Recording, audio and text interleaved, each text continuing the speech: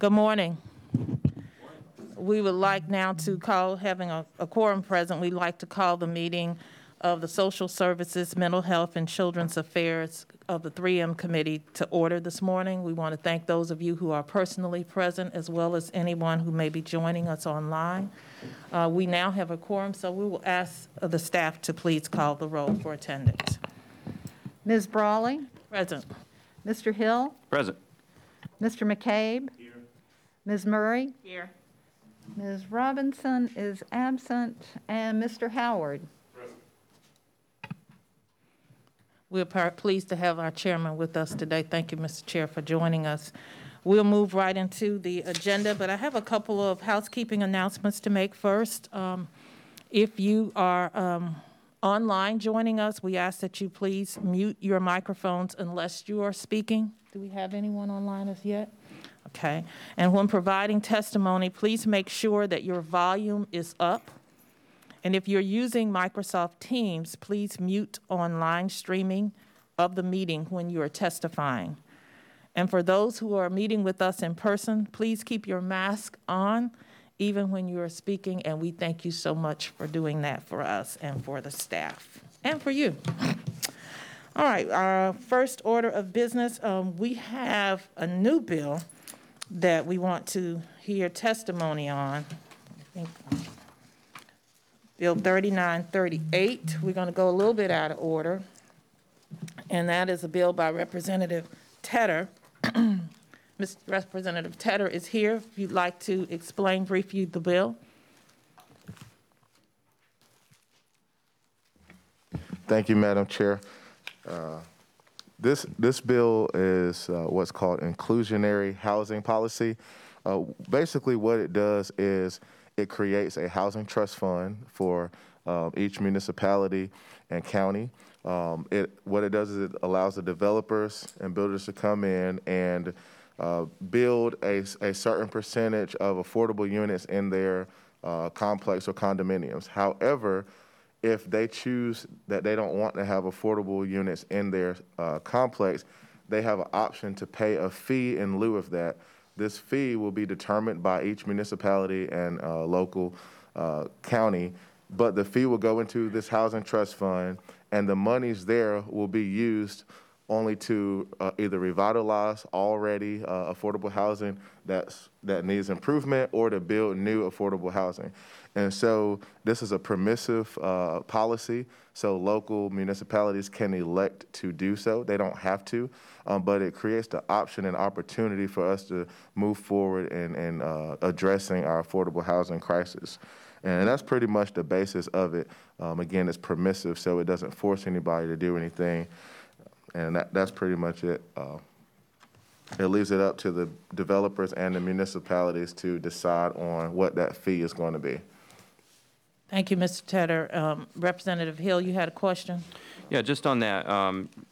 So one of the questions that came to mind as I was reading this is what's stopping counties and municipalities from enacting these types of policies currently? Is there anything? Are there any current state statutes that you're aware of? I didn't see anything being repealed or suspended or superseded in this bill. So are you aware of any state laws currently in effect that would prevent or prohibit cities or counties from doing this on their own today? Well, I'm not aware of any statute or law that would prohibit them from doing so. But what this will do is sort of codify it so that we can move forward with actually addressing it. And I believe well, now I'm not sure. Well, actually, there's no law that I know that prohibits them. However, there's not the option, I don't believe, to either make that decision to pay a fee in lieu, because there's no, that process is not set up, that structure is not set up in the municipalities. This gives them the power to do that. Well, the authority to do so. Don't counties and municipalities make fee in lieu of agreements all the time? Fee in lieu of tax agreements in particular to, as an economic incentive for companies that are coming in. Don't they do that all the time? So this is separate from, you can still have incentives. This is it adds to where they're not forced to have to build affordable units, which a lot of builders, you'll hear the argument that if they have to build affordable units, that will then make the prices go up on the other units. This hits on that point to say, well, you don't have to do that, but you still, if you're going to reap the rewards of our incentives, you still should invest in these communities that you want to come in. Right, I'm just still struggling to see why we need to pass state law that says they can do this when they can already do it, but I appreciate your elaborating on that. Representative Howard, you had a question?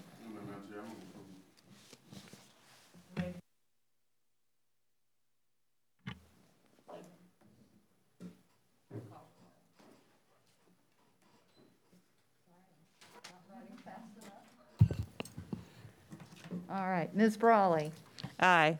Mr. Hill, No. Mr. McCabe. Ms. Murray. Ms. Robinson is absent, and Mr. Howard. All right, that moves to the full committee 3-2. Thank you, Representative Tedder, for the bill, and thank you for those of you who have participated. We had some folks signed up to speak on this bill, but with the motion that carried, we hope that they were able to at least glean what the support of the bill is from the committee members. The bill will now head to full committee, and we're not certain as to whether that will happen this year. This legislative session just depends. We only have a week left, but the bill has been approved by subcommittee. Our next bill, moving backward a little bit, is on our first bill that was on the agenda for today, which is a bill we visited once before, House Bill 3682. And let me just say in the introduction of this bill, this is the bill that had to do with the CRNAs. I'll read you the summary. If I can put my hand on it. This bill was sponsored by Representative Collins. Right here? Oh, thank you. The bill will eliminate the requirement for physician supervision of certified registered nurse anesthetists, which is the CRNAs. The bill also changes the existing requirement for CRNAs to practice pursuant to approved written guidelines. Currently, the guidelines must be developed under the supervision of a physician, dentist, or medical staff within a facility where practice privileges have been granted. The bill will require the guidelines be developed with a physician, dentist, or a medical staff within a facility where practice privileges have been granted. And the bill also repeals a provision in the Medical Practice Act that requires the physician or dentist responsible for the supervision of a CRNA to be identified on the anesthesia record before administration of the anesthesia. We have had the hearing for this bill on a previous date. There was quite a bit of documentation.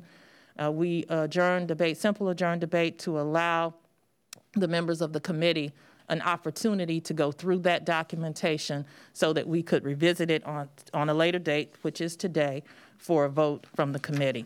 If there is we're not hearing testimony today because we've done that previously, and now we're just here to determine the status of the bill as to whether or not it moves forward to the full committee. Is there any discussion on the part of the committee members?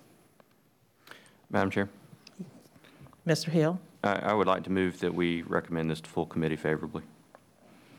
The motion has been made for a favorable recommendation to full committee. Is there a second? Second. Motion is made and second. We'll call the roll. Ms. Brawley? Aye. Mr. Hill?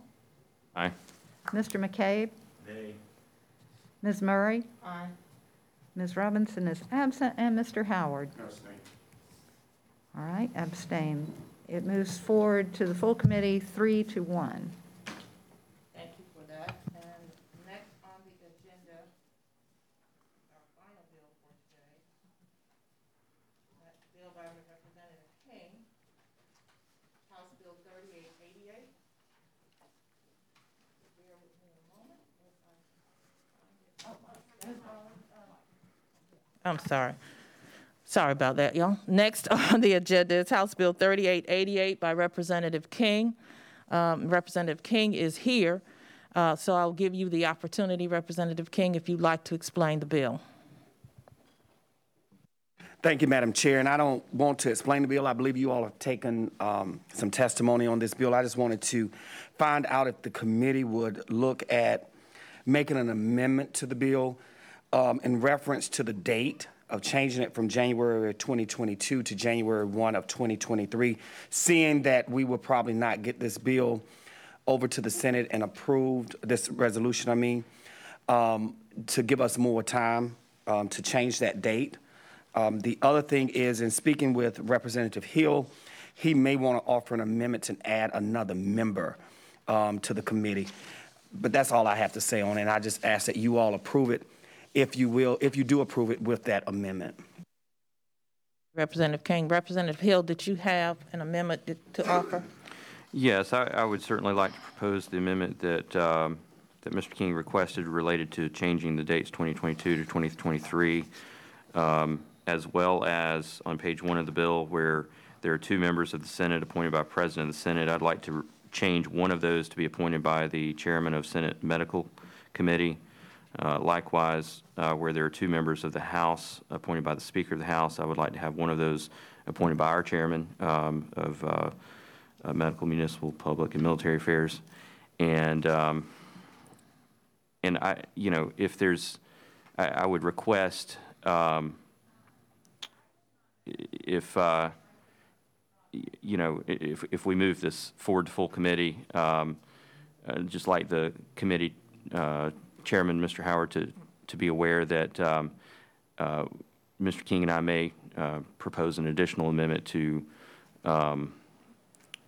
something that would be mutually agreeable to put some maybe a consumer on the board, as well as we may need additional data services if you're going to make this work. In the past, similar study committees have included members from Revenue and Fiscal Affairs, and/or it may be useful to include someone from AHEC that do a lot of surveillance of the availability of different medical providers.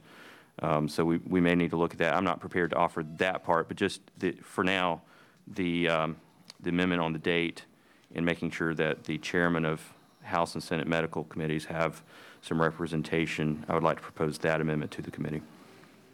You've heard the recommendation for the amendment from Mr. Hill? Yes, she wants clarity. Mr. Hill, just so I'm clear on this, for the 2 members appointed by the legislative branches, so now you would have 1 member appointed by the President of the Senate and 1 member appointed by Senate Medical Affairs, and then 1 member by the Speaker and 1 member by the Chair of 3M? Yes, Okay. ma'am. And you're changing the date is, the as Mr. reporting King, date to 2023? 2023. That would be on page 2 and page 3 where those Right. dates show up. All righty. Clear?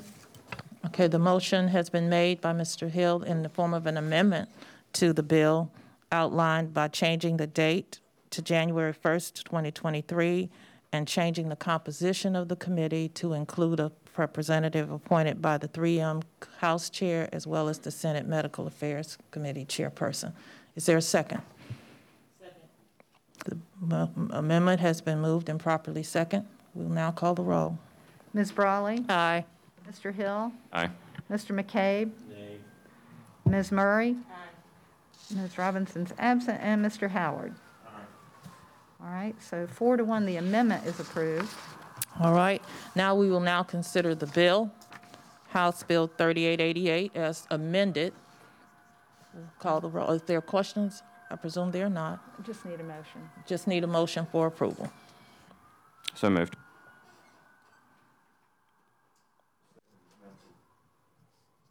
Second. Call the roll. Ms. Brawley? Aye. Mr. Hill? Aye. Mr. McCabe? Nay. Ms. Murray? Aye. And Mr. Howard? Aye. All right, the bill is amended, moves to committee 4 to 1. That completes the business that we have for this morning. We want to thank all of those of you who are attended personally as well as those of you who are online. The meeting is now adjourned.